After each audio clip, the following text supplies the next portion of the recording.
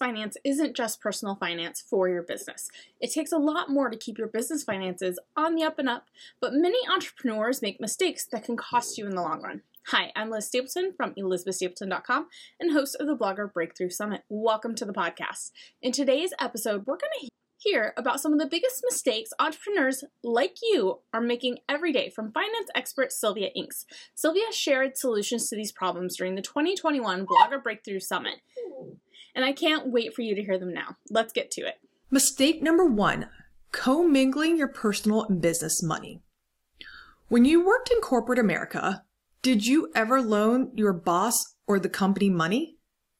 Assuming the answer is no, if you would never do that in your corporate job, then why are you doing that in your own small business? Remember that the business and you and your personal life, these should be kept separate. Now, if you've been making this mistake and you've been commingling your funds, and if you are ever audited by the IRS, you could, 1, lose the legal protection on your business, and 2, get fined and have to pay a penalty and interest fees if any of the expenses had been incorrectly flagged as a business expense, but was actually a personal expense. Mistake number 2, not having an emergency fund or savings fund for the business. Most people hear about having an emergency fund for their personal finances. So they do this for their personal money and shop around for the best rates and the best accounts.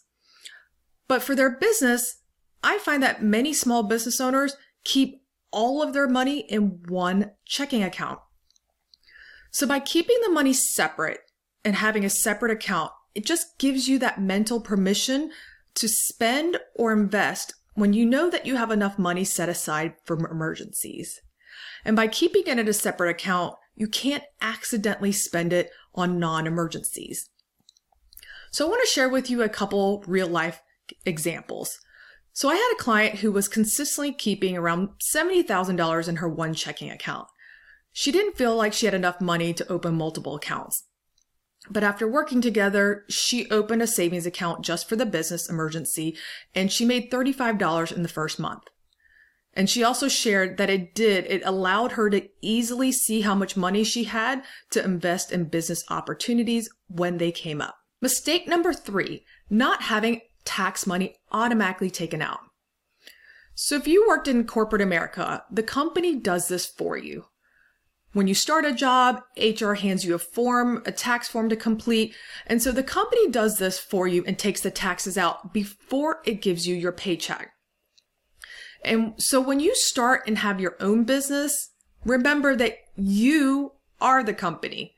You need to make sure that you take taxes out before you pay the rest of your bills and yourself, because you don't want to be empty-handed when it comes time to pay your quarterly taxes or your monthly sales tax, because this can cause a lot of stress if you realize too late that there isn't enough money in the checking account to pay the taxes.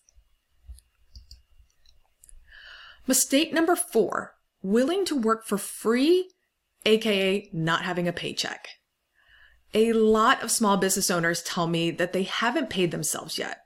They gave me lots of reasons, including the business isn't making enough money yet, or sales fluctuate, so I don't know how much I can pay myself.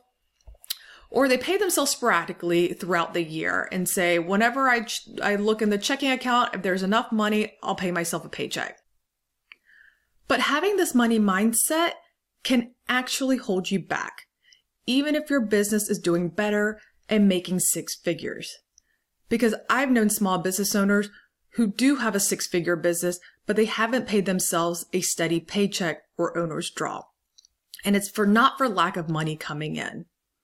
So let me ask you, would you work for another company without the promise of a paycheck? I'm assuming the answer is no. But even if you had a sales job that was 100% commission, you would be expected to be paid based on your results, right? If that's the case, when you start your own business, why wouldn't you treat yourself the same way? So essentially, think of yourself as employee number 1 of your small business. Okay, so hopefully Sylvia's tips have given you some ideas on how you can better protect your business finances. To hear more great business finance tips from Sylvia and learn more about blogging, head over to bloggerbreakthrough.com/podcast deal to find out how you can hear all of the 2021 Blogger Breakthrough Summit talks in full. And be sure to join me next time when we take a look at how you can improve your business's branding. It takes more than just a logo. I'll catch you then.